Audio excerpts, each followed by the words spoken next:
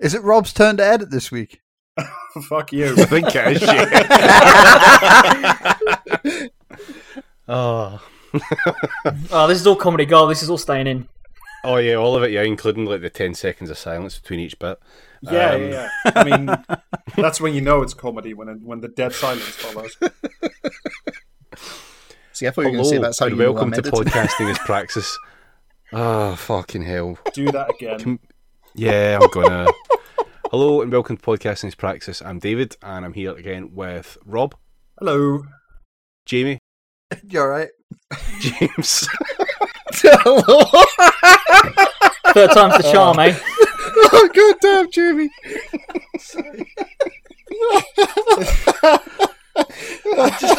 I've come here straight off an hour of solid competence. I'm not equipped for this. Like, you know what I mean? The change in gears is staggering. Oh, fuck's sake. Oh, I was totally fine until I heard Jamie's giggle. Yeah, I know, God. Oh, fuck. Right, okay. We will start this episode. Fuck's sake.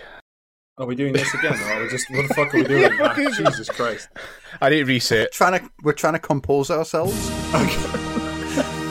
Be upstanding. Yeah, alright, everyone stand up. Yeah. Remarkably, that did help. Yeah, I know, it's weird, isn't it? Yeah. We've set the tone for the rest of the evening.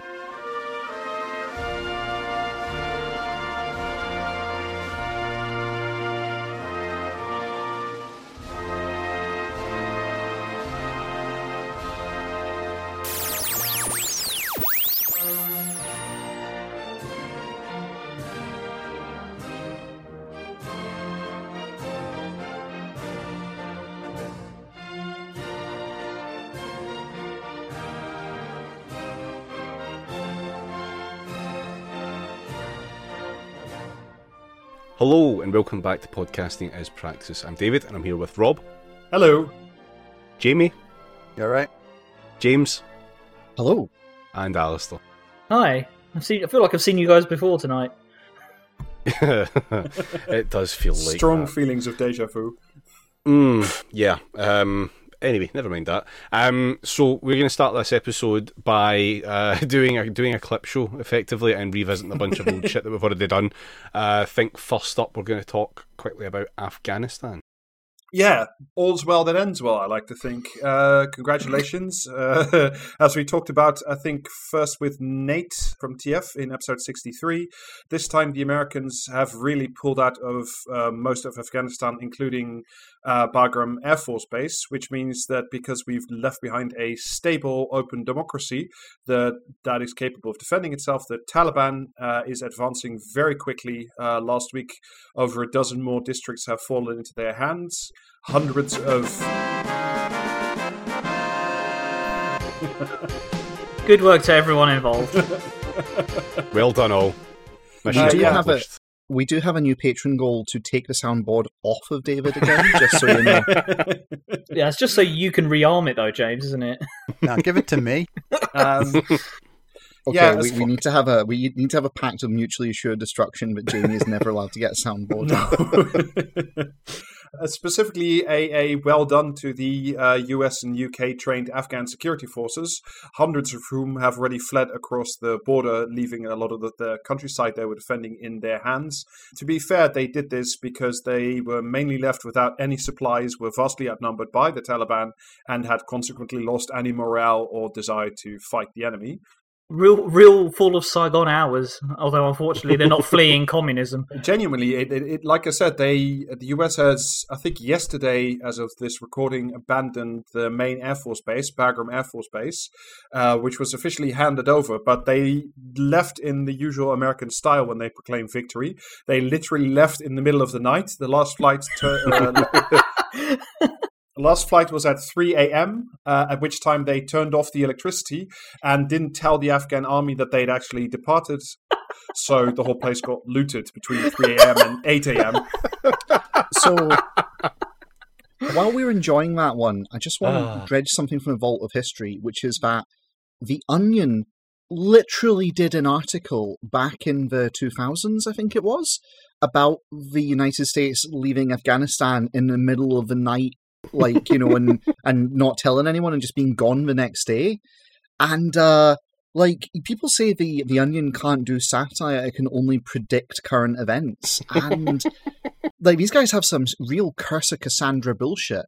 They're prophesying the future, and everyone thinks that they're just like cracking jokes. Essentially, fuck me. Yeah.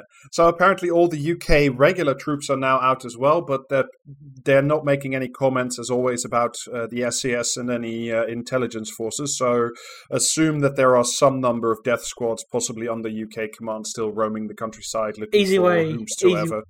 Easy way to figure out where they are. They're in the buildings with AC that's still running.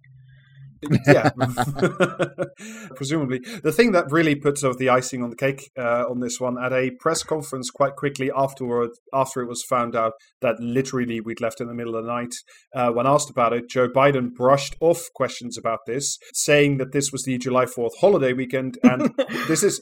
Oh, yeah. This is such a Chad move. But he literally said, and this is a quote, "I just want to talk about happy things, man." That's what I do when people ask me annoying questions. Yeah. Like, I don't want to talk about these bummers, like, you know, wasting trillions and killing hundreds of thousands of people for absolutely zero reason. I just want to talk about happy things. Eat ice cream, man. Is that an option? Can I do that at the start of podcast episodes? No. I think you have to be Jamie to do that. You live in the United Kingdom, James, so no such luxuries are afforded to you. I am sadly unchadded. Carry on. So yeah, this is at least one bookend of our glorious restoration of democracy and making the world safe from terrorisms. So congratulations to all of us. You know, we did it, whatever it is, but we did it. Yeah. For some definition of the word "it." It's the whole thing from Burn After Reading again. I always come back to this. It's the, what did we learn, Palmer? I don't really quite know, sir. Just like that whole segment sums up American foreign policy a lot of the time. I thought you were talking about George Clooney shooting what's-his-face in the closet. I mean, let's be perfectly frank, pretty much that entire movie could be taken as a metaphor for US imperialism at one point or another. Anyway. But yeah, I mean, it is extraordinary when you think about it. Like, we were there for nigh on 20 years at this point, maybe almost exactly to the day. I can't remember when the first invasion genuinely happened in Afghanistan, when the US dropped the first paratroopers in, and 20 years, you know, like even when the US left Saigon, it was front page news everywhere, and this is just bled to death. We just seem to sort of have moved on because there's shit on TV, and is there a new season of Stranger Things or something we should be worried about? Fuck. Well, there's just none of the excitement of like the impending wrath of communism to really fire up the blood of the, you know, columnists, newspapers. Yeah. On the other hand, like, I mean, you know, like I said, the Taliban will probably be back in government. I don't know, hard to predict, but I would say if it takes a year, it's a long time. It's kind of impressive that, you know, we just left. We literally turned off the fucking lights, didn't even wave goodbye, and just left. And nobody gives a shit. It's fucking extraordinary. It's almost like, you know, just try me here. It's almost like we probably didn't really need to go in the first place. Like, it wasn't actually really accomplishing anything meaningful. Yeah, but had we not gone in, James, you know, you might have been much unsafer in the last 20 years. Well, I suppose, yeah, definitely. This reminds me, so am I hallucinating this, or was there a story about how members of the Taliban were willing to give up Al-Qaeda, basically, and this just got completely ignored by the Americans and the British and the rest of the coalition of the willing, or whatever the fuck I think specifically by now rotting corpse fuck you, Donald Rumsfeld, who just said, no, we're not dealing with the Taliban. I think that was... Rest in piss, you fucking ghoul. Yeah, fuck you. How is Kissinger still alive? How? Because he feeds on the deaths of these ones. Did he turn around when the Reaper showed up and he said, well, I can make you a better offer? And the Reaper said, that's going to be really fucking hard. And he's like, well, how about not only Donald Rumsfeld, but also a bunch of all the... But also the entire point of the Afghanistan war. Oh my god, yeah. Actually, that makes sense. Oh, fucking hell. Well, off the topic of Afghanistan, let's talk about something else that we've briefly spoke about and also involves a long time in the military. and not achieving anything. Even longer than the Afghan War, of all things, which is a compliment in and of itself. This is a callback to episode 84, Tanks for Nothing. I want to bring us back to possibly my favorite army vehicle, the Ajax. Still on one. It's back. I do like how for a nominally not tanky podcast, we do talk about this shit quite a lot. I mean, just listen to episode 84 if you want to get the full story, but it is an amazing piece of shit. And the last time they took it out of service, which is when we talked about it for the first time, was because it was vibrating so bad it couldn't shoot and making so much noise that the soldiers got tinnitus and had swollen joints from riding around in it. So they took it back to the shop and made some doodles with it. Unfortunately, it has been withdrawn again. This is according to the Times, their defense editor Larissa Brown. They got new and even better ear defenders, but apparently these were still not rigorous enough. They're just wearing like a full head of like insulating foam, and it's just rattling their head around like a pinball. I mean, just to remind you, to date we've spent £3.2 billion on these Ajax. There are currently only 14 existing vehicles in service, none of whom have a turret, and all of whom are in different sizes, out of an order of 589. They could have given that money to some fucking prick off Robot Wars, and he'd have just done up a bunch of transit vans with like tree mechs and fucking buzzsaws or some shit, and that would have been probably wouldn't be any use, but you know, probably more use in this fucking thing. Yeah. Isn't it also like giving people like fucking like radiation burns or some shit? Yes, it is. That's literally what I was about to say. Like they turned the entire thing into a microwave antenna. I mean, this is the new thing that I didn't know about that I only just found out. That apparently, again, this is according to the Times, there's a problem with radiation emitted from the antenna in the vehicle, and it is understood that the General Dynamics is trying to move the antenna to a place where soldiers are put at less risk. Not no risk, at less risk. Yeah, I mean, well, yeah, because you're always going to have that, like, in some degree of defence of this, you will always have a radiation risk from a military antenna because it's very high frequency. But at the same time, you can absolutely mitigate that risk. Like the old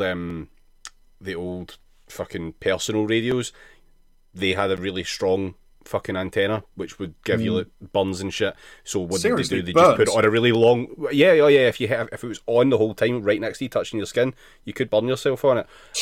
But well, yeah, no, you say that, but then all they had to do was just put it on a really long whippy aerial and have the business end at the top of it, and that no longer caused a problem, and it's largely fine.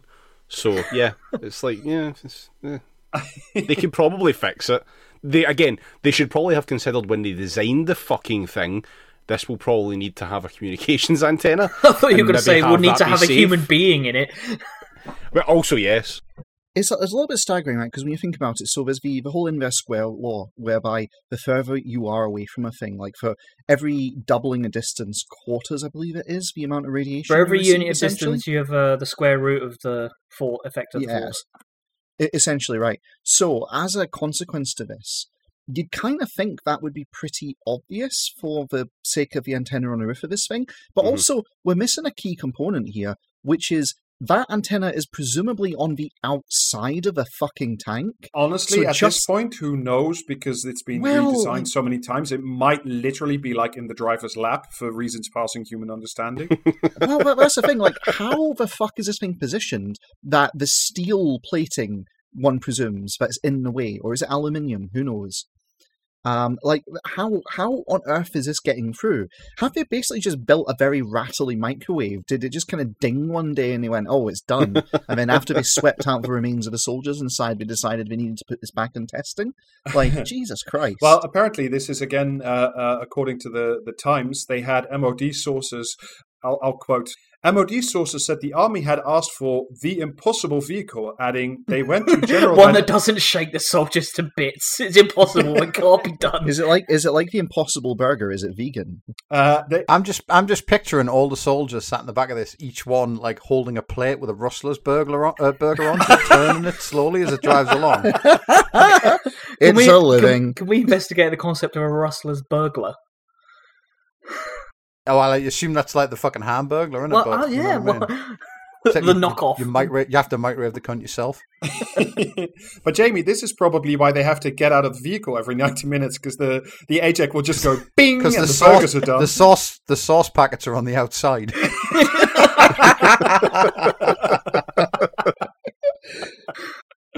Oh, we don't eat well.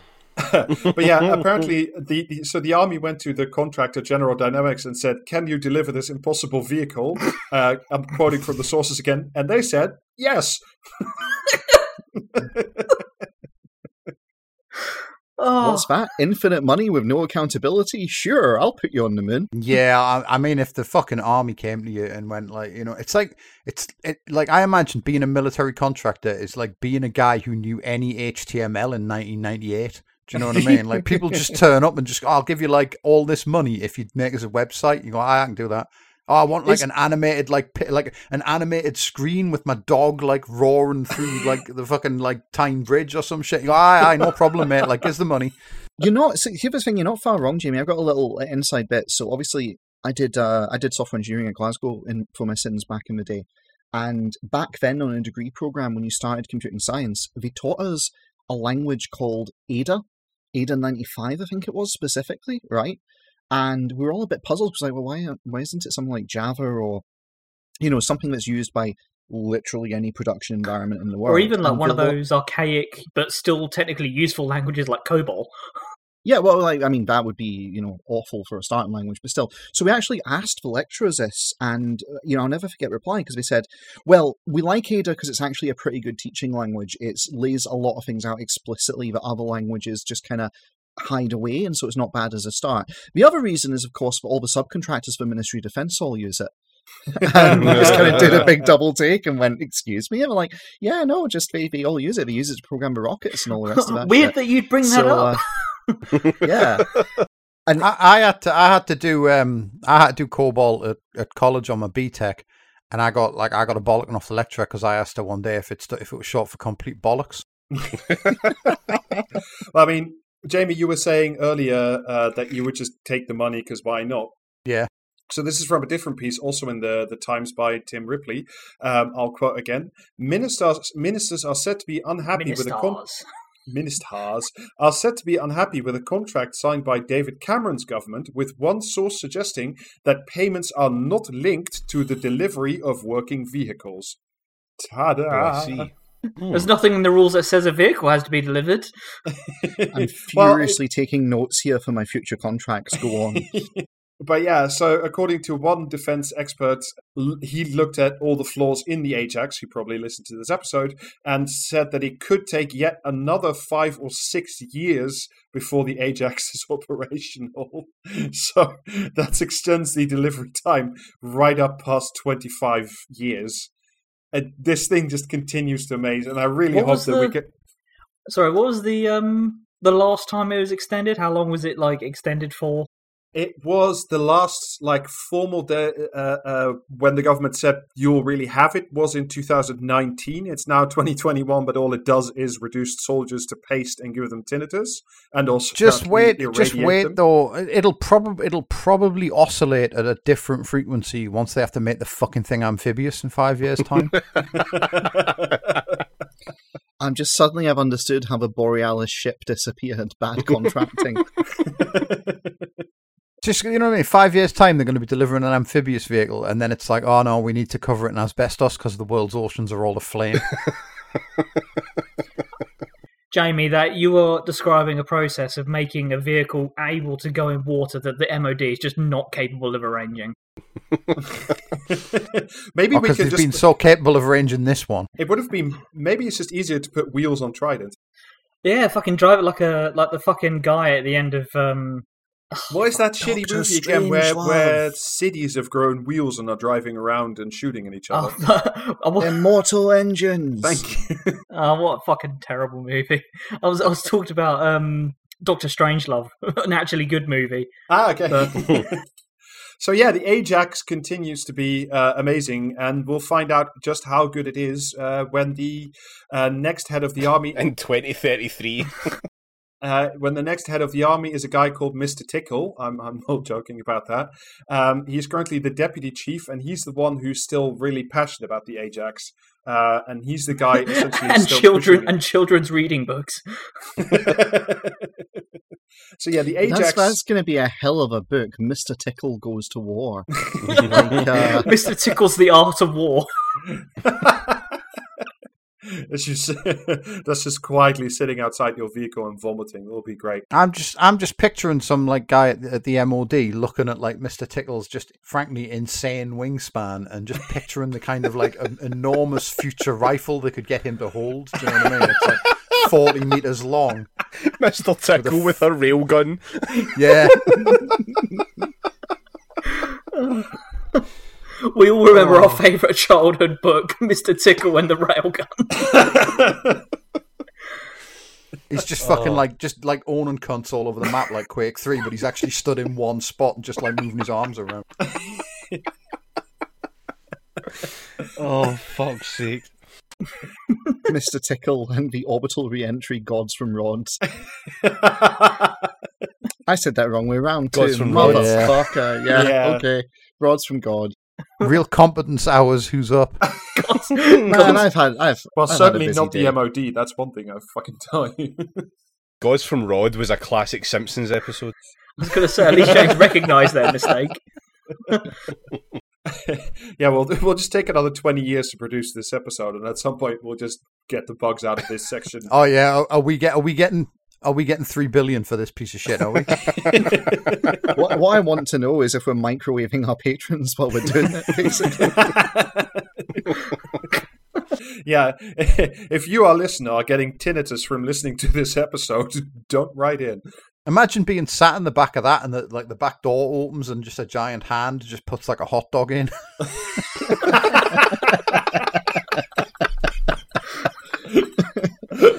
Oh, fucking hell.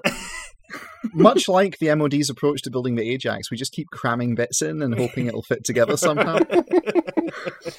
Oh, yeah, Rob, move us on. We've gotten some actual Labour policy. Rachel Reeves, our fine new Shadow Chancellor, was interviewed naturally in the Telegraph last weekend. Was that behind a paywall by any chance? That was behind the paywall by some chance, yes. Fantastic. I love to make my policy announcement. But Yes. but that is where the Labour Conservatives and Labour switchers live. They live behind the Tory paywall. It's such a fucking, like... Yeah, here's where you get your fucking Labour Party policies. You have to fork out to the fucking Telegraph to find them. Love that. Yeah, so there was a couple of bits. I'll save the main for last. But the first one, she said that Labour could support a tax rate cut for business because, and I quote, companies are where wealth is created and where jobs are created. Was it Rachel Reeves who said that she'd never read Marx? Yeah, the other that day. was also her this week. Fantastic. Okay, well, tell me you haven't read Marx without telling me you haven't read Marx. So it's just great to see that Labour, coming off the back a stonking victory, about which more later, is just back on saying that business is the most important, but maybe not as important as her other overriding concern, which is that she wants the public to believe that Labour can be trusted with the public finances. So we're just back on this shit again. Yeah, by firing bullets into the head of every single person who walks into a fucking job centre. Fucking yeah, but, I mean, probably. It's amazing. Like, this is the future strategy shit again, and we're just again talking about, as if it's 2011 again. This is the bad Miliband years. I mean, they were all bad, but this is like the really bad Miliband years again. Jesus Christ! I mean, they just can't help themselves but cede ground like this. Because because she can't go out into the Telegraph as much as they'd love it and say, "Oh yeah, we're just going to beat the shit out of the left until." Keir Starmer either falls over dead or mysteriously ends up with like loads of knives in his back for some reason just after party conference. Maybe he goes out for a walk and accidentally shoots himself. Yeah, maybe goes out for a cycle and then ends up hitting a SUV for some reason. Anyway, when she was tweeting about the article behind the paywall in the Telegraph, Rachel Reeves also mentioned that one of the key growth sectors for the UK will be fintech. So look out for more Bitcoin in the UK. Oh, I'm hard already. Let's fucking go. More just Bitcoin. Whole sections of the Amazon just going poof as she speaks. Fantastic. But apparently the new main thrust... You can't see the face I'm making or the fucking bird I'm flipping at, like, you know, the fintech is the future of Bitcoin horse shit, but I sincerely hope her and everyone else in the Labour Party quite frankly, like... When they mention fintech, the dolphins momentarily perk up. When they realise it's related to the acidification of the oceans, and, well, the misery just continues. And it doesn't have anything to do with Passat, yeah. Yeah. Sorry, lads, it's not the end of the world we were hoping for. Do you reckon the Ajax fighting vehicle, how long do you think that would take to cook a dolphin? Depends how close the dolphin is. Yeah, it depends. Is it in amphibious mode at the time, or are we taking the dolphin onto land? Have we immersed the fucking Ajax in the ocean with the dolphin? Reverse it into the tank with the back door open, you know what I mean? It can't reverse! No, we've been over this. We can't go in reverse, Jamie. Oh, fuck. It couldn't go over obstacles of a certain height, but you could just tip it into SeaWorld. That'd be fucking fine, like, you know what I mean? Just build a ramp. Do I have to think of everything? This is when the MOD takes like 15 years to develop a ramp that is actually just ends up being a set of stairs. But, you know, they'll develop an amphibious mode for it, and then somehow it'll be fucking water repellent. It'll go in the ocean, and the ocean will retract. I'm picturing an amphibious version of this that has little like holes for oars down each side. Just reinvented a fucking trireme. Oh, you bastards! Oh, just slowly making their way towards fucking East Germany as they go. Some guy poking out of the turret with like a fucking huge raggedy beard and a radiation tan, like fucking like a, do you know what I mean? Like a sunburnt Hagar the Horrible. Like, you can always tell, screaming at everyone to row. You can always tell the troops who are assigned to Ajax because they've got those rhymy blue sea eyes. Maybe instead of the turret, you can have one guy sitting on top with like a big set of drums, like marking the beat, so the guys in the Ajax can row on time. I know we don't want to talk about Labour, but please can we get back I was onto the going fucking to Labour say, bit? David, it says a lot that there's so much more to riff on the fucking shit tank than there is in Labour, because it's just like, yeah, you kind of expect this from Labour at this point, but at least... Yeah, who wants to at least fucking there's some talk about novelty with Labour? the It's tank. like, you know what I mean? They hung on by the skin of their fucking dicks at that by-election, and they're doing victory laps like they fucking single-handedly liberated fucking, like, do you know what I mean? Paris or some shit, Kabul. so... Just, who gives a fuck, you know what I mean? Just let them have a fucking couple of weeks of absolute delusion until, like, Keith shits himself in public again. Look, Jamie, the thing you're not understanding is... You're giving away all your material about the main story. That's what you're not. Well, it's all the same fucking deluge of shite. Yeah. But I specifically wanted to talk briefly about this Rachel Reeves thing, because the main new thing that was pushed out in all the press was... Is our main story tonight that fucking by-election? Yes. Do you mind if I just do the dishes in the background, like while you lot crack on? But yeah, so the main thing that was being pushed was that if Labour were in charge, the government would do more public procurement and buy British, would be the new idea, which is, of course, very much not the same as Gordon Brown's 2007 quasi-racist British Jobs for British Worker campaign. It's something completely new. Why can't they call for something interesting, like just going for full autarky? Like, that would be great. Like, why not? Fucking, at least that'll be novelty. That'd be very much a novelty. But if you, as far as I understand it, and I really tried to figure out the details of what she means by this, by British policy. First would be to use taxpayer-funded contracts to do more to help business and skills and workers and apprenticeships. Yeah, which is fucking terrible. It's the skills wallets. But I was trying to work out, because like what you could No, David. Brit wallet. Well, I mean, if you were really like solid about it, you could use public procurement, which is a huge amount of money in the UK and everywhere else, to really, like, if you did only buy from homegrown industries, you could make a significant dent. But so far Do as we have any homegrown industries? not You know what really. I mean? not We had anymore. that guy with the eels. We had that guy with the Paedophilia. eels, but he had to shut down, didn't he? So, do you know I what don't I mean? know. Are we Was gonna- was non-scriptography? Was that British? It sounds like it would be. Nonce finance. I mean, Yeah. that was categorically not British, or they wouldn't have fucking done it. Like, do you Or know they what I would mean? have. No, that's not a guarantee at all. No, they learned their lesson. They said, like, you know, that they learned their lesson, that they should have checked what the word meant. And if they learned any kind of lesson at any point ever, they're clearly not fucking British, are they? And also, if they learned any lesson ever, they're not involved in fucking Bitcoin, apart from anything else. But yeah, so apparently the detail of this thing is, because I was trying to work out how serious it was, and would it surprise you that it's not?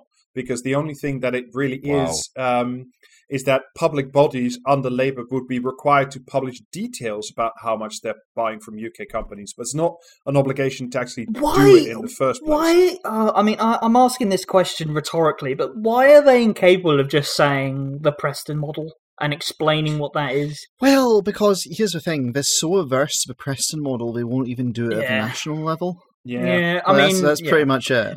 They hate it because, like, someone who was in Momentum once said, "Hey, that Preston model's pretty good, actually," and then therefore it's been consigned to the dustbin of history, even though it's still fucking going on. Never mind that Preston was one of the few places where they actually, if I remember some right, votes. won Yeah, some they fucking- won very quite heavily in Preston, if I recall correctly. Yes, they utterly, genuinely smashed it though. Yeah, so I then, think that Labour's policy at the national level, if they were ever to get back in charge, is probably the was it Croydon where all those council flats are flooded? It's one of the places where all those of council the flats are many, flooded, just but like- yeah. Alright, well, yeah, it's probably the Croydon model. Yeah. Yeah. Well, I Um, mean, you joke, but there are a lot of allegations involving certain people in Keir Starmer's office. So Oh yeah, big Davy racism. We've covered this before. Yeah. haven't we? yeah, we have talked about this before. Yeah. Well, I mean, the people in those flats in Croydon, like in 5 years or whatever, will be able to send in the Ajax amphibious fighting vehicle to rescue them. search I fucking hate search this and country. rescue. I wish it would burn down. Do you know what I mean? Like, You keep wishing more heat madness on us, Jamie. But the reason you know that this thing, which is stupid and will never happen, will definitely never happen, is because, and this was in the FT, it's because it's against the rules. Because Oh, procurement no. in You can't do Britain- that. That's illegal. Well, the UK is still signatory to the World Trade Organization and our agreements with the EU, US, and other things. So they can't implement this at all because it goes against WTO rules. And you know how the current Labour Party and Melts in general feel about international organizations and rules for sure. Yeah, but I it's mean- fine because they're never going to be in power, so these promises don't matter. I mean, ultimately, we know that the fucking briefcase Labour dickheads who are currently in charge are perfectly happy to ignore like international treaties and obligations when it suits them. But for some reason, in this case, it Not would the probably. Yeah, not the neoliberal ones, not the ones that create all that great prosperity and all those Yeah. fucking consultancy jobs they keep getting. Yeah. Anyway, so that's new Labour policy because they've, like I've just said, and they've just won a stonking victory. So shall we talk about the stonking victory? Oh, go on. Let's talk about stonks. Yeah, so it went really well. I read in the papers that thanks to Keir Starmer, they've won a massive majority in a Tory marginal seat, which is definitely what Batley and Spen was before this election. Mhm. And it's all great. And everybody who was plotting with George Galloway, all the loonies on the left, yeah, you better shut up now because Do you know- Big Keir is back. Do you know what? I've actually been giving this a lot of thought, and it's quite great, really. How, but the way that the people in fucking Labour's head offices at the moment are going on as though this is like a resounding victory, and our best friend John Rentoul has described it as a Labour gain, which is Yeah, fascinating that was language. bizarre. And do you know what? It's dawned on me why that is, and I think you'll agree. It's basically because they consider the reason that the people that allowed Labour to hold the seat at the last, two, I suppose, general elections. No, I mean it's been Labour's seat for very fucking long time. but yeah. specifically the Yeah, last the two last general two, yeah. elections is because they won it off the back of a lot of support from people that they don't consider people, like Muslim people and other groups that they just want nothing to do with. They consider essentially less than human, as far as I'm concerned. It's this, hence them describing it as a gain, because, you know, these aren't real people. So it was a Tory seat when you take the people who don't count out. And now that they've won it, not having to have those people, 25% Muslim population in Batley and Spen, it's a Labour gain, and you can't argue with that logic, even if you're a complete idiot. I mean, one of my genuinely least favorite cunts of the last couple of months is Paul Mason, who is really. I'm trying to work out what his goal with like being a permanent Keith outrider is, because I can't work out if he's hanging for a fucking job. It's that simple. Have you tried to understand his position from a Marxist perspective? Have you tried to understand his position from like a high out of your fucking mind perspective? Yeah, try smoking But you repeat, bowl after David. bowl of spice, and then maybe you'll be able to achieve the same nirvana of Marxist thinking that he has. Yeah, I mean, this was a line that came out a bunch of times right after the election, and I think he's the source, but I can't be sure. I'll just read his tweet about it. There was a strong local candidate, but losing socially conservative Muslim voters over Palestine and homophobia, which is just a fucking like It's just fiction. Yeah. just fucking fiction and wildly insulting. Like, I'm gonna take a wild stab in the dark and say it was Nuke Akehurst that came up with that. that really would not fucking surprise me at all. And frankly, like when we talk about all these pricks like Akehurst and fucking Mason and Rentoul, quite frankly, you know what I mean? Hang on, let me go back and fill in the form for my prevent officer, make it a little easier. I was just really vile. Like, I mean, genuinely, what was it today again? Trevor Phillips was reinstated without any fucking process. fuck that He's guy. fucking put back in, even though he's fucking Islamophobic as hell. Just And in it's just- time for him to be able to host a TV show wherein he'll be able to interview frontbenchers in the Labour Party. Weird coincidence, that. Yeah, I mean, just What, genuinely. is he going on GB News? Is he? That will not fucking surprise me at this point. But what I find even funnier is like there's some sections currently of like the very soft left who are like, oh, but you can't readmit Trevor Phillips because it wasn't done by the guidebook. And I'm just like, did you people still not figure out that the guidebook, you know, why are you trying to rules lawyer with these people? What the, like, who gives a shit? This is why you're not in the fucking Labour Party. Jesus Christ. It's extremely, as David would say, you can't do that, that's illegal. Yeah. Like that's extremely how these guys operate, essentially. And that's why they have faith in the Labour Party at this point, I'm pretty sure, is this notional idea that, you know, there's rules that can be fought by and therefore there's a potential for it to be recaptured, when it's like, no, it's about power, and, you know, de facto power does not care about de jure rules, essentially. Well, I mean, Yeah. and like much as I have a lot of time and space for John McDonnell, even he was like, "Oh, the Trevor Phillips reinstatement shows that it's even stranger that Corbyn isn't back in the party yet." It's just like, have you still not worked it out? You know, Yeah. Do you not want to? I mean, I'm fucking pretty hell. sure McDonnell gets it, and he's trying to make a point by saying that. But at the same time, the entire point he's making is a bunch of process bullshit over any sort of actual meaningful material points. You do kind of approach a point where the Socialist Campaign Group in Labour basically turn into grifters. And I'm not saying intentionally, right? I'll give them the benefit of the doubt and say that, you know, they've got the courage of their convictions and they really do believe in, etc., etc. I mean, that's a lot more credit than I think the rest of us might give them. Well, okay, it depends. I'll be fair. I'll be really fair and say it depends on the member, right? Yeah, there's a lot of variance within that group specifically. Yeah, some of them are landlords. Still, it's funny because it's true. Anyway, there comes a certain point where, by this performance of, you know, there being a possibility, by this performance of giving people hope in rules and similar, they're essentially grifting people into paying subs and coming out and doing campaigning for them, when they're not really going to give a return on this. That's a problem. There comes a certain point where you become so ineffectual as a political campaigner that the political promise you're making doesn't pan out. And it's very different if you're coming to it as a fresh thing. But if you've been there, if you've been through Corbyn, if you've been through all of that, and you know the way this is going, then there comes a point where you kind of have to just own up.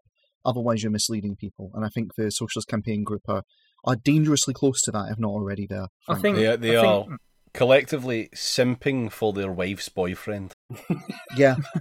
I think Phil McDuff's written quite a lot about sort of the implications of still believing in, the institute of the Labour Party and what you could hope to achieve through it.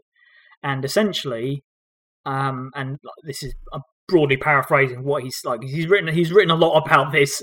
Yeah, he writes very well about it. Yeah. Yeah, essentially, like even if you had this like optimal situation where you're able to, say 2024 comes and goes, Keith's still leader, lose the election, he's out, and then you get Corbyn 2.0, whoever that is, in as leader of the party. Then you have the exact same bullshit to deal with in the first place, and you are essentially back to square one because we know what your rate curse and your rentals are going to do. I mean, to come briefly back to like the Batley thing, you saw it right after, like everything. Immediately the press releases and like the unnamed senior Labour officials were out and about saying, all the left who were supporting Galloway must be really disappointed. And it's like they were even trying to tag Owen Jones in on that. And I'm like, me and Owen Jones have some fucking difference of opinion about the Labour Party, but like, what the fuck? Like that guy, Owen was not like supporting fucking George Galloway. Nobody I know or have seen on Twitter on like the shitpost left or anywhere else, I literally saw nobody supporting Galloway. Like fucking, if you're on the left, you know that Galloway's a piece of shit. Oh, he's a total piece of shit. And in fair play to Owen Jones, like even I said to him, I messaged him like publicly on Twitter and said, listen, these people are clearly out to just burn the fucking ground with you. Why don't you just sue them at this point? Because they're lying. Like they are actually mischaracterizing and attributing statements to you that you never made. Because Owen Jones told everyone basically to vote Labour. Yeah, he told everyone to vote times, Labour in Batley and Spen. Yeah. So them coming and saying, well, here you go, Joe, and you clearly want it. It's like, no, his public statements are the opposite to this. Yeah, but it plays well with the fucking headbangers that they so fervently believe that if they just shag enough flags, they'll get Baz on board. Do you know what I mean? And like cunts like that are always fucking foaming about Owen Jones just for existing. So if someone from Labour like puts the boot into Owen Jones, in their mind they think that might be the key fucking thing that starts the landslide, that just like all the Tory support like just moves to Labour because like, oh, maybe if they're having a go at like Owen Jones, that little prick that we hate so much, maybe like Keith didn't fucking like personally pardon Jimmy Savile, you know what I mean, or whatever. It's like, I mean, I have great criticisms of Owen Jones politically. I think we all do. As an individual, he seems nice enough, but his actual politics I don't agree with. But I will give him credit. All of this basically seems like homophobia out removed. Absolutely, like, yeah. And like, I've got a lot of sympathy for him in this situation. And I guess it's the whole, choose your bedfellows very carefully when it comes to deciding your politics, because they will just fucking turn around and have a go at you. And the way Owen has got on with Labour and the things he tried to do for them, and the way he stuck to them so steadfastly, it's just he's going to catch more and more of his shit. Basically, there's just nothing else for it. Yeah, but the problem he's got there though is like he's like he's progressive and he's not like bigoted at all. And so why the fuck is he trying to support the modern Labour Party? Do you know what I mean? Exactly, it's like, right. He's constantly like fucking banging the drum about like, like TERFs being fucking full of shit and we should have like more rights for trans people and stuff. And so he has no place in the modern Labour Party because they're just transphobic as fuck. And like, as we've seen with all the stuff about, it was a close run thing in Batley and Spen, but it was just because all those Muslims wouldn't vote for Keith because they're homophobic. Or they're like they're anti-Semitic or whatever. You know what I mean? It's like, the Labour Party is transphobic and racist. So like the only guess I can make for Owen Jones essentially in this, and I'd love to know if I'm totally wrong about this, but it seems that way on the surface to me personally, is that it's about career and it's about maintaining relevance in the mainstream press. I don't think so. I mean, like, I think he'll have a career given where he is. I mean, he is past the velvet ropes and has, his place in that particular sphere. And for where he is, I don't mind, for the most part, him being where he is. I think what it is, and I know, David, you've talked a lot about this is the terminal disease of Labourism. Labour, in a first past the post two-party system, can only ever be the receptacle of your hopes and dreams, much like the Democratic Party in the US will never change, because it's, it takes all your energy and your hopes and dreams, and what it does is turn it into campaign donations and volunteering for fucking Neil Coyle and that and Luke the fucking nuke. It's that shite. Like, that's that's why Labour has to die. Among many other reasons, let's be fair. Yeah. But yeah, what were we talking about before we went on the Owen Jones tangent now? The election itself. Yeah. The Ajax fighting vehicle. How many dolphins? Yeah, I was surprised. Inside it. I was surprised it took such a higher percentage of the vote in Battalion Sven, but I suppose it is a bit of a right wing seat. I mean, to be honest, I would vote Ajax. I mean, how can you not vote for... I suppose it would be running on a fuck the troops platform, so I guess it would get a lot of left wing votes. They could absolutely only sell ever moving forward. They could absolutely sell one of those to George Lord of War Galloway, though, couldn't they? Oh man. Shall we? Yeah. I'm trying to look for George Galloway, but all I can see is this thing called Gunsmith Cats.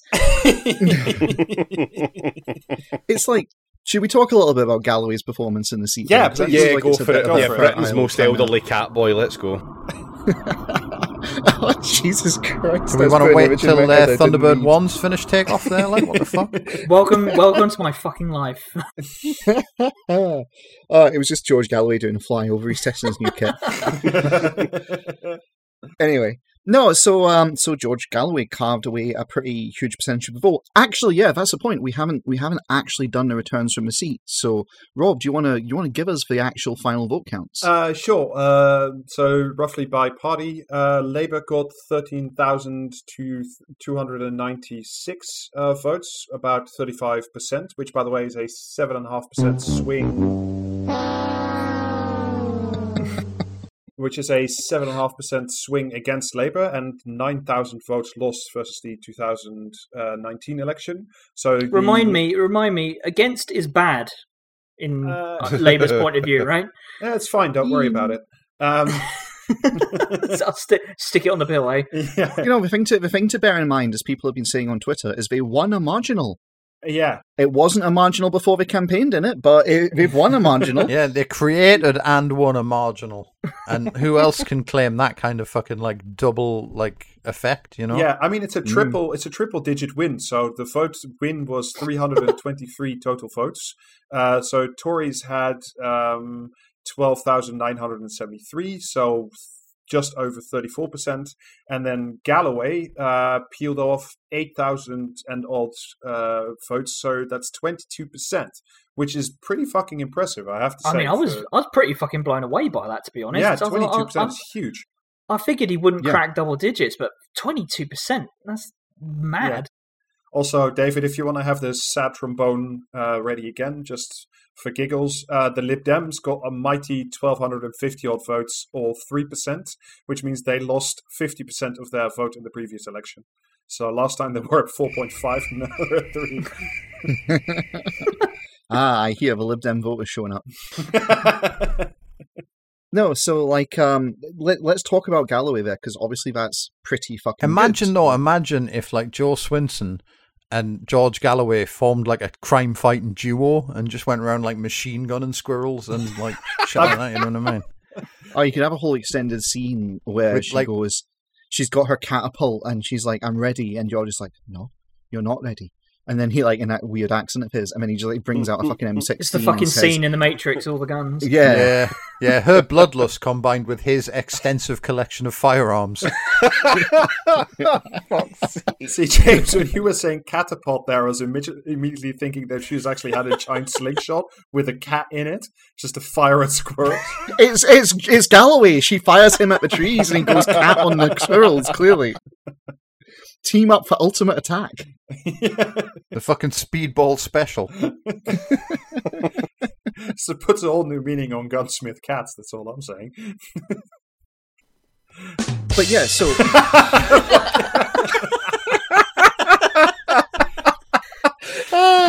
For me, it was the fucking ridiculous delay before that happened that made it funny. Oh. Am I okay to talk now, Yeah, David? go Am I good to do this? Okay. I've got to get me one of those, like. No, for No, you God's do sake, not. no, you are not. It is vitally important we avoid arming Jamie with a sample. Under no circumstances do you gotta get one of those. But yeah, so Galloway's result, it was objectively good, and he objectively campaigned very well in that seat. And so while Galloway himself is absolutely, in my opinion, a total grifter, who is basically does this stuff for relevance and to, at the end of the day, fund himself. In my opinion, those guns aren't going to buy themselves. It's still, you still have to examine, well, how did he pull that off? What did he do? And as I understand it, and maybe I'm wrong, and I've not done, this is very impromptu, I've not done a formal analysis of the seat, and I don't know if I will anytime soon, because I'm focusing on other things. But my take on this is that it's a combination of three factors. Factor one, Labour basically told the Muslim and broadly, anti-Palestinian genocide contingent of the electorate to go fuck themselves. Yeah, that tracks. And Galloway has a history of being pro-Palestinian and is not, he's not shy in talking about that and in, calling that stuff out for what it is. And it's, it's a little bit of the worst guy just made a good point sort of thing. That's Galloway when it comes to Palestine, and he campaigned hard on that. And he targeted it very, very well against that electoral demographic. And if Labour hadn't been busy basically going, nah, fuck them, we're not interested in them, their vote runs directly counter to the Little England flag shaggers we want, then Galloway wouldn't have made that headway, I don't think. Yeah. But there you go, he was against the Iraq War, he was against, a whole bunch of Middle East fuckery, and he's consistently, been on the side of Palestine. Well, how dare he be against the Iraq War? Does he not know that Saint Tony had to move heaven and earth to get that to happen? Well, that was like the Woodstock for our generation. It's sad, but there's a significant number of fucking Labour apparatchiks for whom that is literally true. And unfortunately, they're in charge and are basically written off an entire section of the electorate. So that's a part of it. And the actual demographics play very well into that because the seat is pretty divided. It's got a very large kind of minority population who Labour are just not serving very well. Well, and a chunk of a fash population as well, because there was some... Well, yes. See, this is the thing as well, because the other side of this coin is that, and I need to think about how to phrase this in a way that's not going to come back on us. I'll do it. Batley's fash as fuck. Kinda, yeah. Yeah. And, there's an interesting combination of factors that go into that, because you'll find that when you get a population who are fash inclined, some of them are fash in a confused kind of way, and so they will lend their vote essentially to causes They which draw the aren't swastikas fash. the wrong way around. Kind of, yeah. They're not, they're not committed fash in the ideological sense. They're just fash inclined. One day they'll get their heads around it. Yeah, in terms of how they react to policy and various other things. See, So, if you look at the total votes cast for each party and you look at the bottom end of it, there's a bunch of little parties, many of them fash parties, and if you were to add up the votes for those ones and add them to the Tories, Tories would have beat Labour. Yeah, for sure. Easy. Yeah. I'm pretty sure that the Heavy Woolen District Party, which is the big fash party in Batley and Spen, who ran last time but didn't run this time. I think they didn't win. They didn't run specifically because they wanted the Tories to have the best shot possible. Yeah, because they were essentially like a sort of Brexit, sort of a localized Brexit party thing, right? I'm not too familiar with them. No, they're not. They're really genuinely fash party. Okay. Like, actually just a fash party, but a popular local fash party. And they gave a statement about how they basically made some tough electoral decisions, etc., etc. And I think it comes down to they wanted to give the Tories the chance to win. I think an Bluntly. interesting sort of corollary to this, though, is that there was one senior Tory was quoted as saying they were almost relieved that Labour clung on by the skin of their teeth, because that the implication of that is that Kidd's going to stay in place, because if they did lose the seat, then there's a very real chance, a non-zero chance that he would have been stabbed in the back by certain Lukey Nukies. And I don't know. I always take those kind of. I mean, why wouldn't the Tories want him to stay in place? He's a fucking. Yeah, he's perfect. Yeah, for the Tories, he's a nobody. He fucking gives them a round of applause when they punch him in the face, and then asks for more. Yeah, so I'm always very skeptical of these kind of quotes that leak essentially about the efficacy of an opponent, essentially. So I take like a huge grain of salt there. Yeah. From a Tory perspective, honestly, if there's the prospect of it being a Wakefield by-election off the back of a court case which is proceeding against the MP for Wakefield who's Tory, then it would play in the Tories' advantage to have a Labour leadership contest going on and various other things, potentially. So, I don't know. I'm cynical about that. But I did say, to finish my point earlier before our listeners write in and get mad at me for not finishing it, there are another two reasons that I think kind of ways Galloway positioned himself that helped him. The second one, which firepower. Overwhelming force and threats to the electorate. Yeah, that's absolutely what I was going for. Massed artillery outside Batley. Oh, he just went fucking Bane on them. No, right. So, now I'm picturing Galloway doing a Bane voice, and it's just ending me internally. That is a combination. Oh dear! I'm just imagining him doing that fucking Catgirl thing, but with a Bane mask on. It makes it even better. No, I'm just picturing him doing. You have only adopted the Workers' Party of Great Britain. Anyway, which Muppet was that?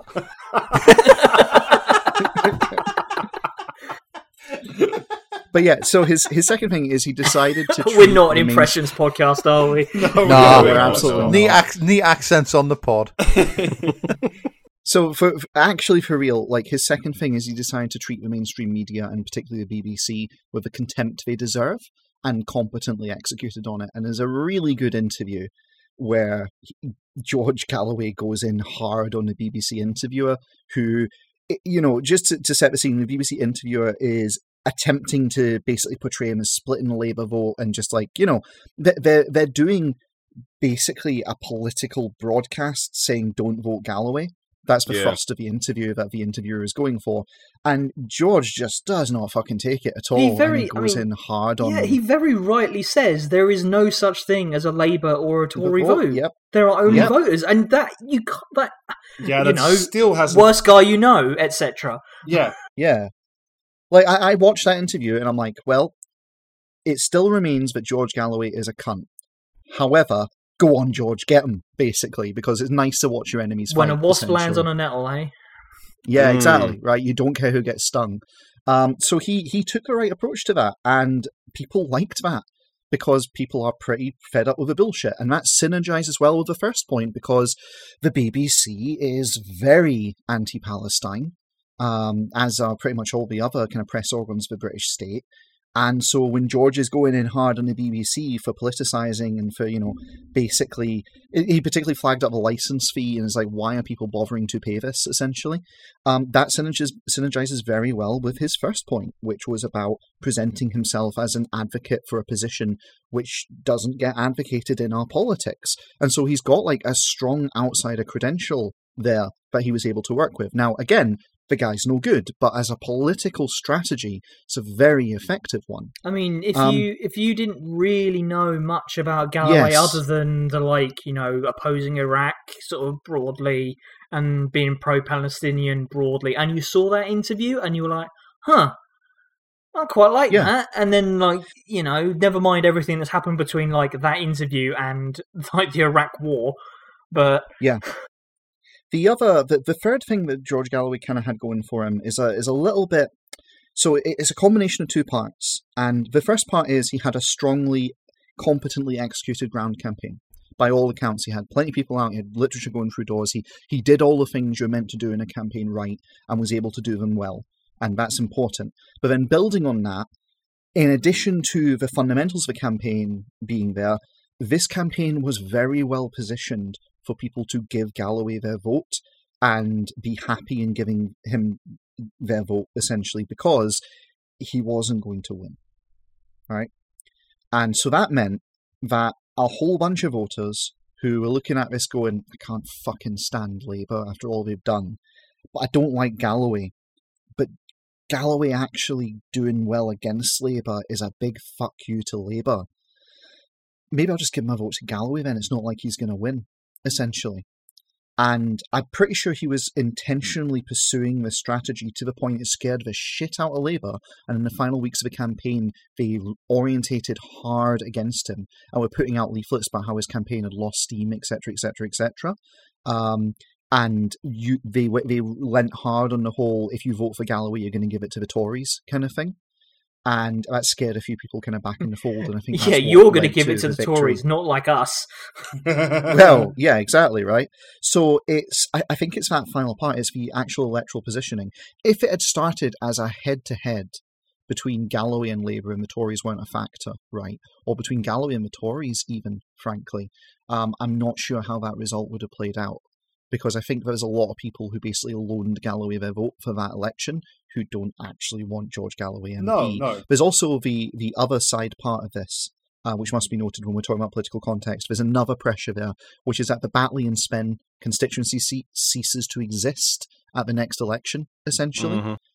So even if George got it, then, he'd be, the election calculus would completely change for the next election, and this would be like the final MP for the seat, as George campaigned on. He successfully flagged it up. He said, well, I will be the last MP for this seat, which is basically, to my mind, my kind of messaging mind is looking at this and going, okay, he's basically telling voters, it's okay if I do get this, then I'm not going to be an incumbent in the future, so it'll be a blip, essentially. And so he very cannily kind of triangulated all of these things together and built a coalition out of it that was pretty strong. I don't think it's replicable in other seats. No. But you've got to give credit to him. That was a very effective way to approach this particular campaign. And I'm genuinely not sure whether anyone other than George Galloway could have fucking pulled that off, frankly, with his particular history and his particular combination of factors in play. So, very interesting, deeply weird. Yeah, but I think you do not, under any circumstances, got to hand it to him. Yeah. No, I think we can still. We could still say that electoral competence is no sign of virtue, basically. Well, having settled that, shall we cleanse our palate? Maybe. I mean, David? well, I want to end this on just one little high note, which is the fact that Galloway was so successful in what he did and was able to do that shows that the Labour Party is weak. The Labour Party vote, the Labour vote doesn't exist, as Galloway fucking said.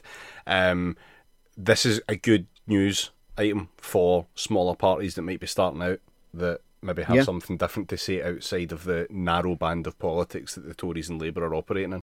Nah. Labour won it by 300 votes. It was a Tory marginal, and they managed to claim it. Keith's just unassailable. You know what I mean? He's stronger. Stronger than ever. All these fucking arseholes quoting fucking The Wire about how you best not come at the leader of the opposition. Oh, that's shite. I cringed so hard I had to go out into the garden to get my fucking skeleton back. Yeah, I'll be totally honest. As someone who has on this pod previously talked about how I find your average Wire nerd completely and utterly fucking insufferable, this is exactly the shit I was talking about. Anyway, Rob, what treats have you in store to end this episode on?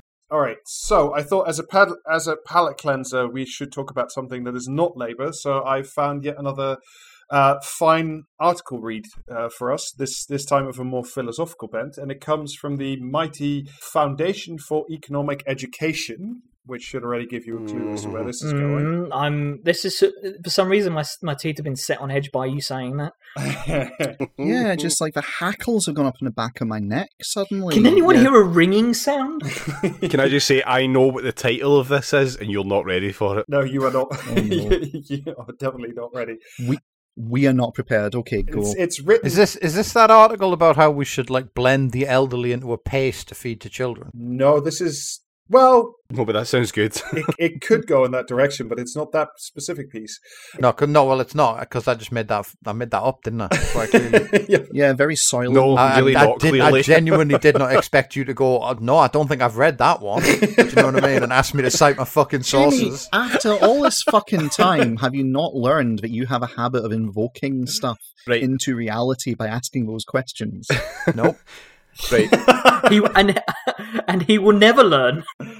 Hear the name of this article and then I decide think if what you just said we seems established outlandish. previously, not learning lessons is like, what proves that you're British. So I suppose, actually, fair enough.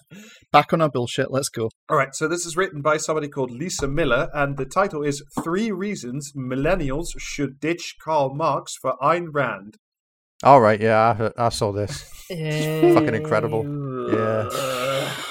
How do you do, fellow children? My mouth is inexplicably filled with blood. Well, maybe if you all behave very nicely. What are the 3 reasons then, Howard? Give us a fucking countdown, but do it in the style of like Top of the Pops or some shit. I've not watched David Top will of the play you Pops, some so I can't dramatic fucking do music. that. Dear avocado toast eating brethren, we Oh, go fuck yourself. Fuck you! Fuck off! Fucking die! Go follow your leader and wither in poverty at the behest of people far nicer and kinder from you, setting up a welfare state to sustain you in your old decrepit age as you wither from the hate that's collapsed you internally and destroyed every relationship you like. Fuck you! Excuse me. Sorry, I'm better. We need to drop Karl Marx like we dropped cable TV. Oh my god!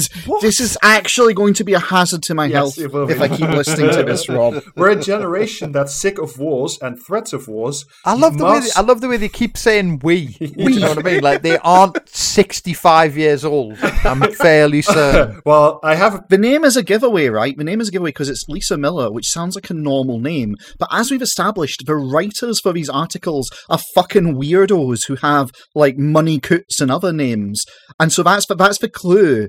Yeah, that's the clue. There actually is a 65-year-old ghostwriting as a millennial, right? They've picked a normal-sounding name. Well, I don't think they're Is that- 65. Have you just put? Is that Yes. the picture you've posted of Yes. the individual? Is that like someone trying to do like a realistic 3D render of Millhouse? I don't understand what I'm looking at here. It is Millhouse the college years, yes. Oh my god! Oh no! Never give this fucking How up. do you do this, Jamie? Yeah, never give this guy a gun because he does not miss. Fucking hell.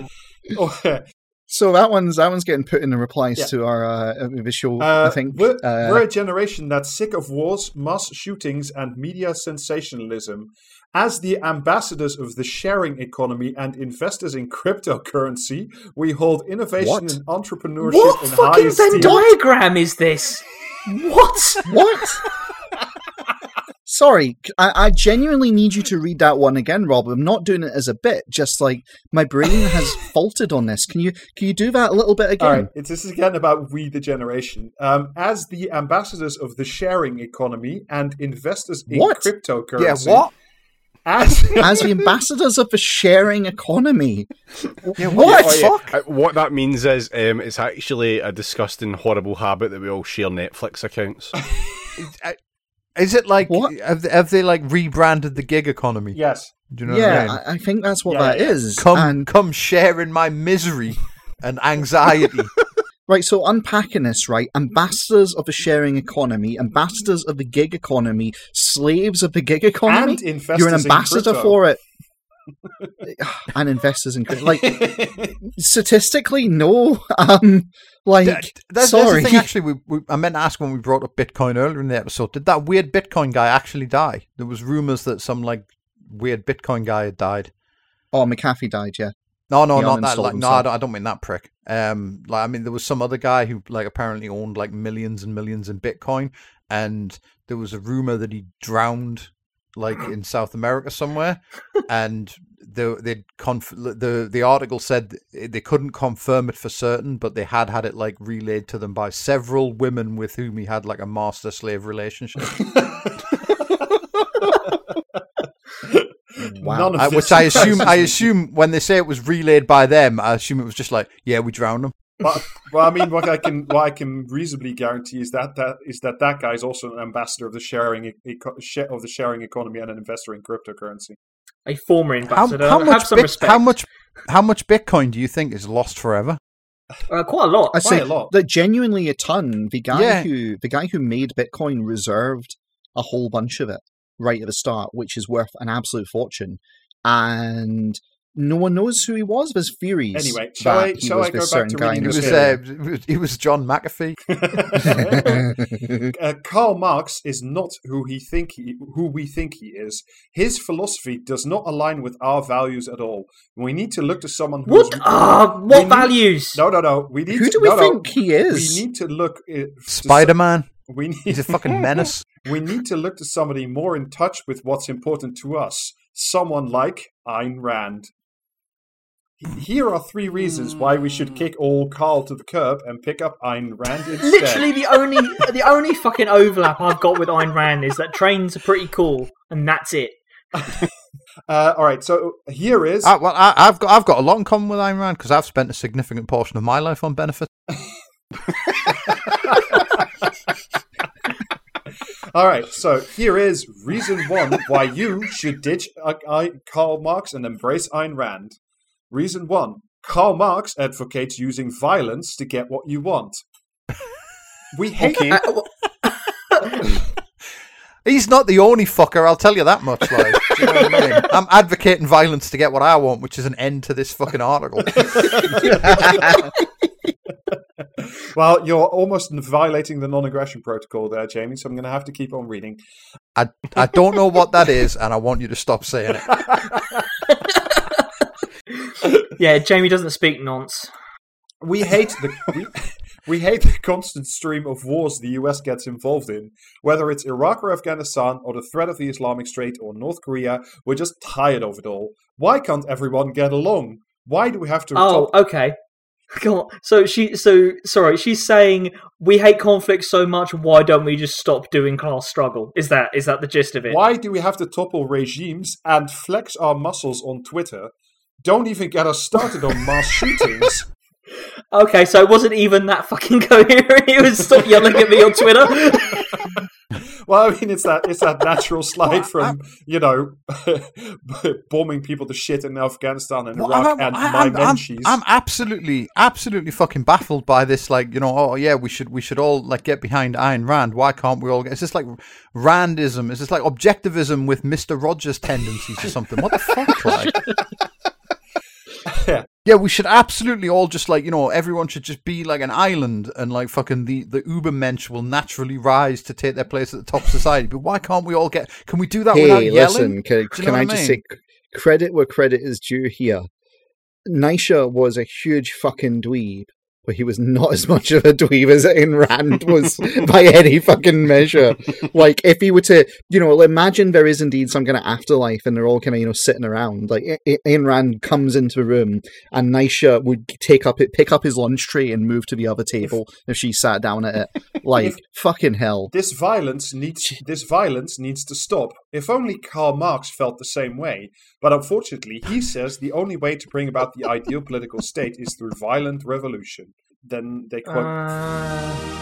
Thank you, David. Thank you so much. I was going to request it. Talk about a queue. All right, and just so we're clear that they have an accurate reading of the Communist Manifesto, they quote a bit from the Communist Manifesto in depicting the most... Be upstanding. That's not that impressive. It's like 35 pages. No, Hey, listen. It's more work than Listen. Jordan Peterson ever put in. Exactly. In depicting the most general phases of the development of the proletariat, we trace the more or less veiled civil war raging within existing society up to the point where that war breaks out into open revolution, and where the violent overthrow of the bourgeoisie lays the foundation for the sway of the proletariat. And this is back to the article. Oh, brother, please, no more wars. So I was right. Okay. I mean, they're pretty close. It is no war but class war, but, okay. Ayn Rand, on the other hand, is not a proponent of violence. She says violence should only be means of self-defense. If someone invades your country, you can retaliate. If someone punches you in the face, you can retaliate. If someone tries to steal your stuff, you can retaliate. You see, this is good writing. I've got to say, as a noted ambassador of the sharing economy, I have to say I feel as though I'm being punched in the face by it. But am I allowed to defend myself? Are we allowed to defend ourselves, maybe? Sorry, what is structural violence?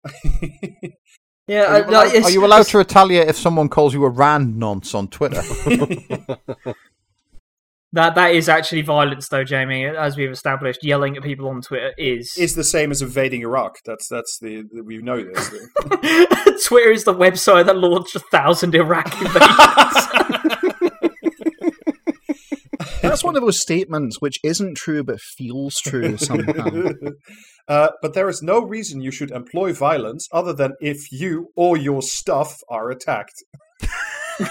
Yeah. Oh, hey, that's a neat little rhetorical sleight of hand here. Didn't see that one happen. Gets attacked. That's the worst. That is just as bad as when I personally get attacked. Oh no, to be fair, I mean, Jamie and I have not been playing Valheim lately because they patched it and all the monsters started wrecking your base rather than attacking you. And I mean, that is worth going to war over. So you were overwhelmed by Marxists. It's disgusting. Yeah, all the trolls, as in literal trolls, it's Valheim, came out and attacked all our stuff. So in many ways, it's a microcosm of the Twitter ecosphere. They then go on to quote a bit from Ayn Rand, but I'm not fucking reading that because I have better things to do with my time, and I'm not reading Ayn Rand. No, please read it. All right, fuck it. This is from The Virtuous Selfishness. A civilized society is one in which physical force is banned from human relationships, in which the government, acting as a policeman, may only act in retaliation and only against those who initiate its use. Yeah, this is just like. Do you know what it is? Like this is some fucking like soft shit. This like, isn't it? It's like it's just trying to codify not touching you can't get mad as a fucking like political ideology. Do you know? Like, oh, I'm gonna use like the free market to like buy your house from under you and then like kick your family out on the street. But if you punch me, then I'll fucking cry about it. Yeah, do you know what I mean? Yeah, well, it's like it's like I love how they in the same fucking breath.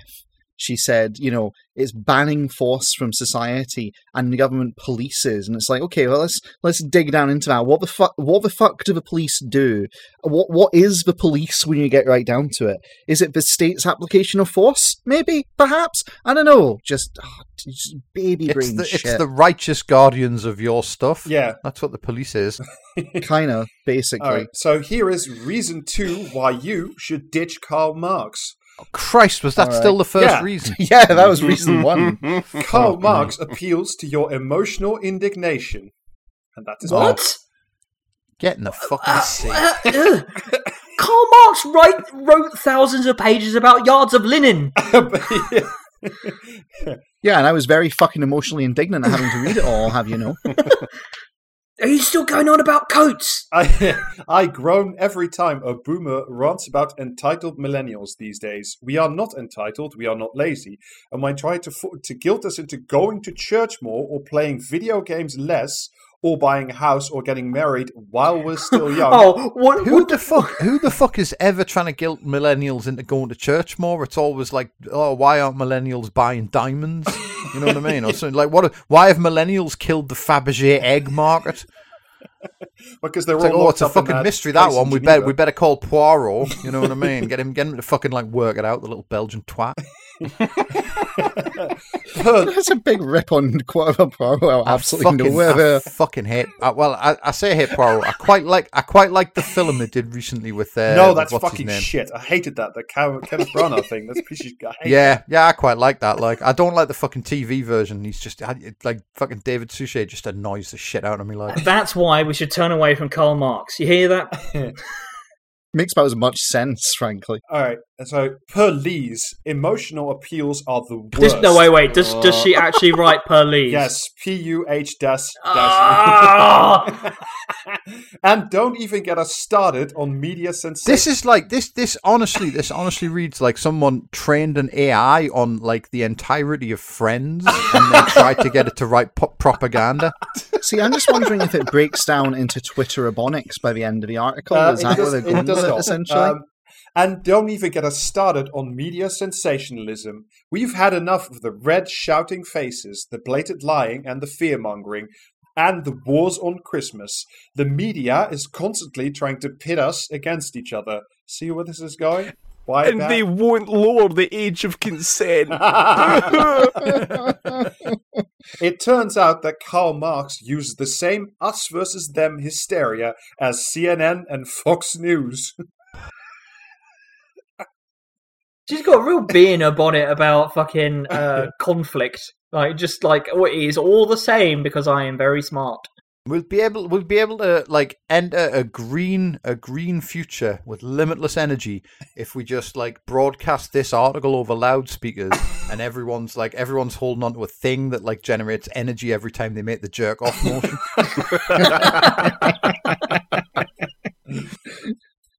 Karl Marx appeals to pathos and emotional outrage, like we discussed above, to try to get us and start a war. I mean, for fuck's sake, I mean, the first like volume of Das Kapital is like just Linen essentially coats. data. It's observation of fucking data, and it's like, yeah, that's very emotional. I know James joked about having to fucking read it, but Reason number 3. You think I joked? How dare you?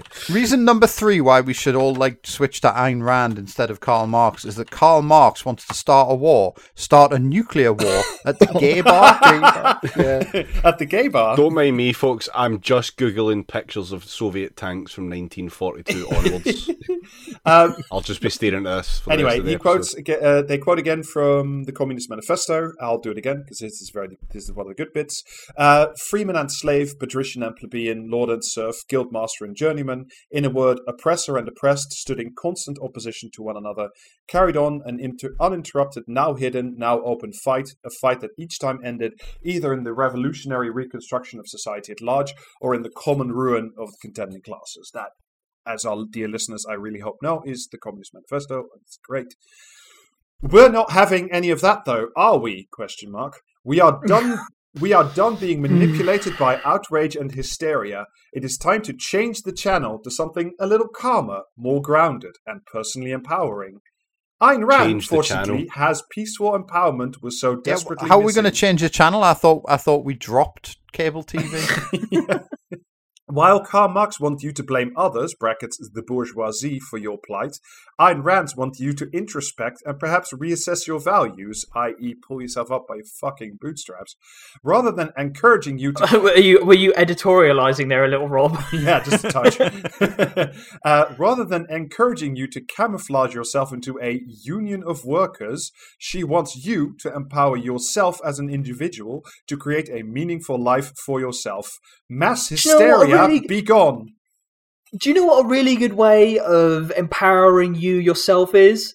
Join forces with other similar people in similar living situations as you, because 2 is greater than 1, and guess what? Bigger numbers are bigger than 2, and it's very fucking simple. It's only fucking together that you can seize the means of production, so your life can actually be better and meaningful. Fucking. There's a advert on the TV, and I can't remember which union this was for, right? But I remember seeing it, and it was like it was a moment of like political consciousness for me because it was a long time ago now. But it has a woman, walking along a corridor towards her boss's office, and there's this line of other people following her, right? and every time she takes a step forward, everyone else in the line takes a step forward until she's in the office and the line is stretching back out the door, down the corridor, down the stairs, etc. And the boss just keeps on writing. And she just kind of looks at him and goes, hello? And he just keeps on writing. And then she coughs, and he just keeps on writing. And then everyone in the line behind her coughs, and he looks up. And that right there, that is the principle of unions. That right there, that is how unions empower people. And Ayn Rand's got nothing on this shit. Basically, she just wants us all, instead of engaging in proactive activities that build power, instead, she wants you to do that trick where rather than blame society, blame yourself. Rather than blame your oppressors, do some internal self-scrutiny and recognize why you're so worthless as to deserve being oppressed. She wants you to turn around when the line behind you coughs and go, actually, that's unhygienic. and punch them because they've assaulted you. I think that's a reasonable response. Anyway, I'm going to fucking... I can't believe you guys are fucking making me read from Ayn Rand, but oh well, it's my fault, I suppose. So this is from one of the interminable... Did you just have an argument with yourself? Yes. To be honest, hang on, just before you do Are you this, doing okay, buddy? I am my own dialectic. Anyway. This is fucking hell. This is from one of the interminable speeches from Atlas Shrugged. Do not let your fire go out, sparked by irreplaceable spark, in the hopeless swamps of the not quite, the not yet, the not at all. Do not let the hero in your soul perish in lonely frustration for the life you deserved and have never been able to reach. The world you desire can be won. It exists, it is real, it is possible, it is yours. Fucking hell, it's such bad writing. Ugh. I think the world you desire exists is a bold fucking claim to make if you've seen people on the internet. Or it's a true statement if you're Prince Andrew. No, it's a statement that makes perfect sense if, like most libertarians and Randians, you're a paedophile. The world you desire does exist. I'm glad that fully 40% of the fucking podcast went there. You know what I mean? Like fucking like. Let's just bring up the fucking nonsense again. So here is reason 3 why Karl Marx is bad. Karl Marx wants mankind to rest on its laurels. Well, we've got pretty good iPhones. SpaceX can salvage and relaunch rockets, and thanks to the services of HelloFresh and Blue Apron, we no longer have to go to the grocery store. Time to pack it up. What? Call it a day. Everyone go home. There's no more need for innovation. What?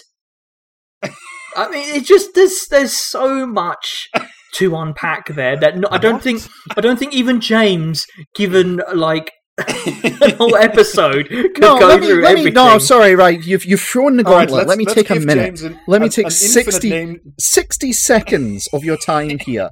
Blue Apron and the similar kind of services that exist. People have been going, people are paying for services that deliver food and ingredients to your house. It's a tremendous, tremendous waste of money. And it is, right? Because you could just go to the shops and buy the things and bring them. But what people are missing is that people are so atomized and so alienated that many of them have not really learned how to cook and do not even know where to start or where to begin with it. But what we do have, some of them, fortunately, because of the stresses placed upon them, because of that alienation, is they have been given disposable income. And so in come these leeches, in come these vampires saying, you never had family that taught you how to cook? Don't worry, Blue Apron will do it for you.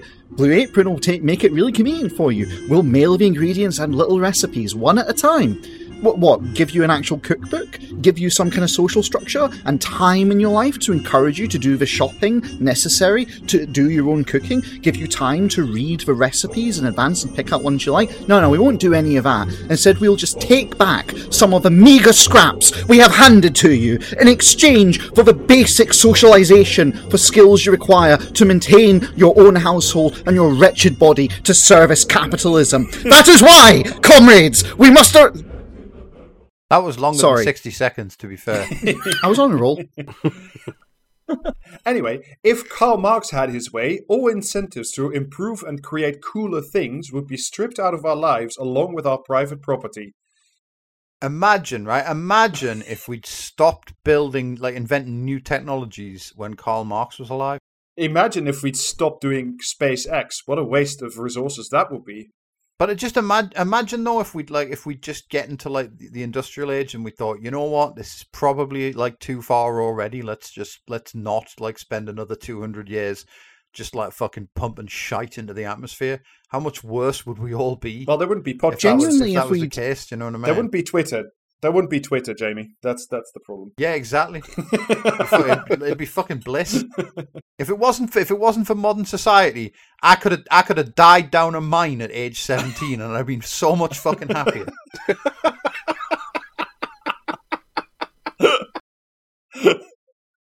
Oh. Oh, I miss Uncle Ted. Following the logical progression of his communal philosophy, we would all be slaving away for the greater good, and the highest achieving members of society would have the fruits of their labors redistributed to the lowest achievers. Insert flashback. Yeah, fuck those guys. Insert flashback to the freeloaders of group projects at school. That's what will happen. Innovation would cease to occur under Marxism. Have you ever done a group project at school where your entire group is freeloaders? It's fucking great. Right, You know what I mean? imagine being bullied so badly in school that you were the one that was fucking owned in every group project because you just rolled over to everybody, and then you grow up and then you think, I know, all I need to do is become a Randian Superman. That's all that I need to do. That's dead easy, as opposed to just organising with other people around you and taking the supremacy of numbers. What the fuck? Yeah, I mean, let's be clear. Group projects done well insist that people work together, not because of the quality of the output of the actual work, but to actually make people learn skills to work together, because many of them get to these later years of high school, these years in university. You see, the best thing to learn in a group project is how to skive together. Well, see, that can be a part of it, because that is a form of working together. It's about rapport. The and group- it's about the worst soft group skills. that The worst skives thing together ever. thrives together. Yeah, it's the Yes. worst thing ever when you get stuck in a group project with one of those nerds that is just like absolutely afraid of not doing the work. You know what I mean? And Yeah. You're just like, nah, fuck it. We've got the week off. We'll just sit and play Doom or whatever. Well, you that's know what I mean? And But like, that's the problem. That's what happens with these fucking Randian idiots. Is they basically go to their university or their late high school, or whatever, and they go to the group projects, and no one fucking likes them. No one wants to work with them, and everyone wants to like do the correct thing, which is try and get as much slack as possible and put in the minimum amount of work to get the grade they need, essentially, Yes, and call it a correct. day. And this person will not do that, and that means that the others are all freeloaders who want to profit from their work. And so they go away and they do some fucking masterwork or whatever and hand it in, and then the dipshit marking them listens to their whining, and to make them go away, they goes, all right, I'll give you the fucking A and I won't give it to the others. And just like that reinforces this behaviour as thinking it's okay to be an island. Yeah, but James, have you considered that the claim that men should be retained in jobs that have become unnecessary, doing work that is wasteful or superfluous, to spare them the difficulties of retraining for new jobs, thus contributing, as in the case of the railroads, to the virtual destruction of an entire industry? This is the doctrine of the divine right of stagnation. That's once again Ayn Rand for you. I couldn't tell, Rob. Also, like, our entire society is filled to the brim with wasteful and superfluous work. Yeah. Yes. No, we do make work to keep people busy so they don't have time to think about fucking with the program. But Do you know that's who it. else did That's that? what these bullshit Do you know who jobs else are did for. that? The Soviet fucking Union. Yeah, and here's the funny thing about it. At least the Soviet Union, for the most part, until it went into its like decline, when it gave people bullshit jobs, it at least paid them quite well for it and Gave them a decent house. working It gave them a conditions. fucking place to live and food to eat for the. You know, Yeah. Jesus For the Christ. most part. Like, genuinely, with all seriousness, the vast majority of people living in the West today are in worse conditions than your equivalent citizen in the Soviet Union. Yes, the trash And, future you know- point reigns on eternal. We live in the Soviet Union, except it's shit and more expensive. Yeah, But basically. But with Ayn Rand's philosophy, our stuff will always remain are ours. you still going on about this? Yes. Did we not fucking finish this We're bit? Can very we not close just like to being take this out and finished. drown it like a South American Bitcoin millionaire? No, because It's also this, like, no. Let the me thing read. that- This is where this is Like, No. yes. I'm going to cut your shit out anyway. I'm going to read it. But with Ayn Rand's philosophy, our stuff will always remain ours. We don't have to share our Nintendo Switch with our little sister, brackets, Oh my who drops For her fuck's phone 10 sake. times a day, unless we want Go to therapy. We can... Stop fucking inflicting your trauma on the rest of the world. Just go to fucking therapy. This is really big energy. Like Karl Marx is going to make you share your birthday cake, and it's like that's the fucking point, mate. Like, I do like the conflation of like property and personal items. We can... This is like, if you go back far enough, this person, right, that one like fucking weekend at a visit to their grandma's house, their grandma bought them and their little sister a packet of Chew-Its each, and the little sister ate both when no one was looking. That's where this has all come from. Do you know what I mean? it's genuinely, you're not far wrong. Like the fundamental problem is that Ayn Rand didn't actually understand communism, right? She just didn't actually understand any of the shit that she was up against. And so this constant conflation of private and personal property. And, you know, like, I'm wasting my words saying it, but there is a distinction. And these guys do not want people to know that there's a distinction between the two. Because if people start thinking about, oh, hang on a minute, you mean private property is legal ownership that you exercise without actually using the thing? Like, for example, owning 700 houses and leasing them out, as opposed to, you know, living in the house you're actually in. The house you're in would be your personal property. The ones you lease out and extract profit from people would be your private property. And that's the distinction. And one of those is not necessarily like a good thing. No, we don't. We can rest easy knowing that if we take a big risk, brackets, and invest in cryptocurrencies while our parents mutter Ponzi scheme under their breath, we have the opportunity for a big reward. And best of all, with Ayn Rand's philosophy reaffirming our desire to be great and create great things, maybe someday we will have Jarvis, jetpacks, and flying hammocks. Yeah, Jarvis is your... How many fucking decades at this point have they been claiming jetpacks will come along? How many fucking decades have we been talking about flying cars and personal butler robots and other Jetsons bullshit? How many fucking decades have we been hearing this same fucking horse shit? It's not coming. It's not coming. It's not there. It's never going to be there. And if it is there, if any of it does come to be, it'll be jetpacks in a military application, or it will be shit that Elon Musk, Bill Gates, and the other oligarchs can get up to. You're never getting fucking jetpacks. You're never fucking getting a flying car. You're never getting Marty McFly's hoverboard. Stop buying into this bullshit. The technology fucking fairy just does not exist. And even if they did exist, they wouldn't be there for you. It just... There is no magic technology tree. I mean, the fucking closest you get is the fucking state. Essentially, yes. Just fuck me. The fact of the matter is that Karl Marx doesn't align with what's important to us millennials. If it were up to him, we'd be starting more violent wars. We'd be widening. What do you mean if it were up to the cunt's dead? Nothing's up to him. He doesn't align with anything because his remains are fucking horizontal. Like, also, Jesus fucking... Like, David, can you start... Capitalism just won since 1989. It's won. It's totally hegemonic, except for like a few bare patches here and there. And it's like, it's won. And we went to Iraq twice, and we went to Afghanistan, and we bombed the shit out of Yugoslavia, and, you know, hundreds of millions of people died in different wars all over Africa, and we went to Vietnam, and we did all this shit, and fucking people are dying because of the climate emergency and the wars that are for sure incoming on that front. Like, you won, and the wars are here. What the fuck are you talking about? David, could you send me those pictures of tanks, please? Because the longer we've been doing this, the more it's becoming a tanky out of fucking reflex at this point, you know? If it were up to him, we'd be widening the gap of distrust between one another, and we'd strip ourselves of all the incentives to make the world cooler than it already is. So it's time to adopt... Wait, sorry, hang on. Fucking citation required here. What incentives are there to make the world cooler? Because personally, there seem to be only incentives to make the world a lot fucking warmer. So it's time to adopt a new philosopher. Let's look up to people like Ayn Rand. And that fucking mercifully is the end of that shit. Thank fuck for that. Yeah, you don't want me to keep going for a while? No, I think that'll fucking do it for Jesus. Ayn Rand today. Christ. As enjoyable as it was to hear the Communist Manifesto again, not worth. It wasn't not worth worth.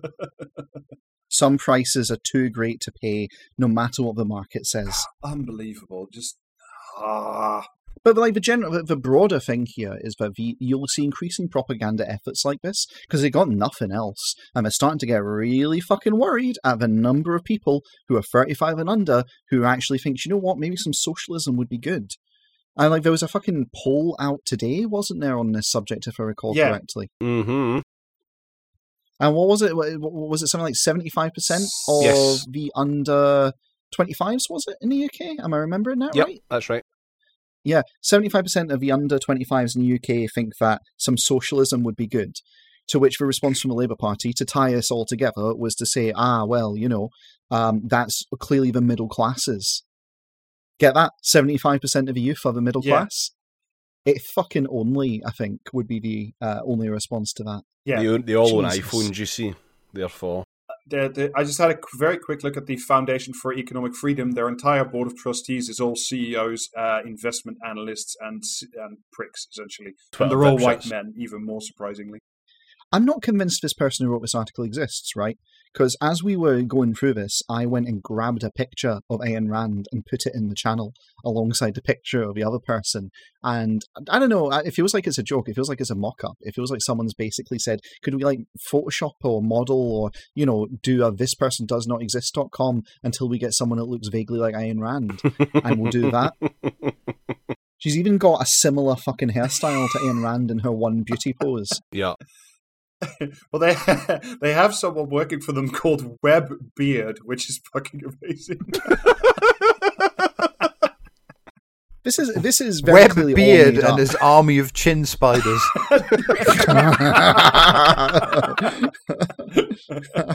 Well, Speaking of listening, if you sign up to the Patreon, you will get access to Black Thoughts 1 week early, and those will be releasing on whatever schedule. So when you get one, you get one.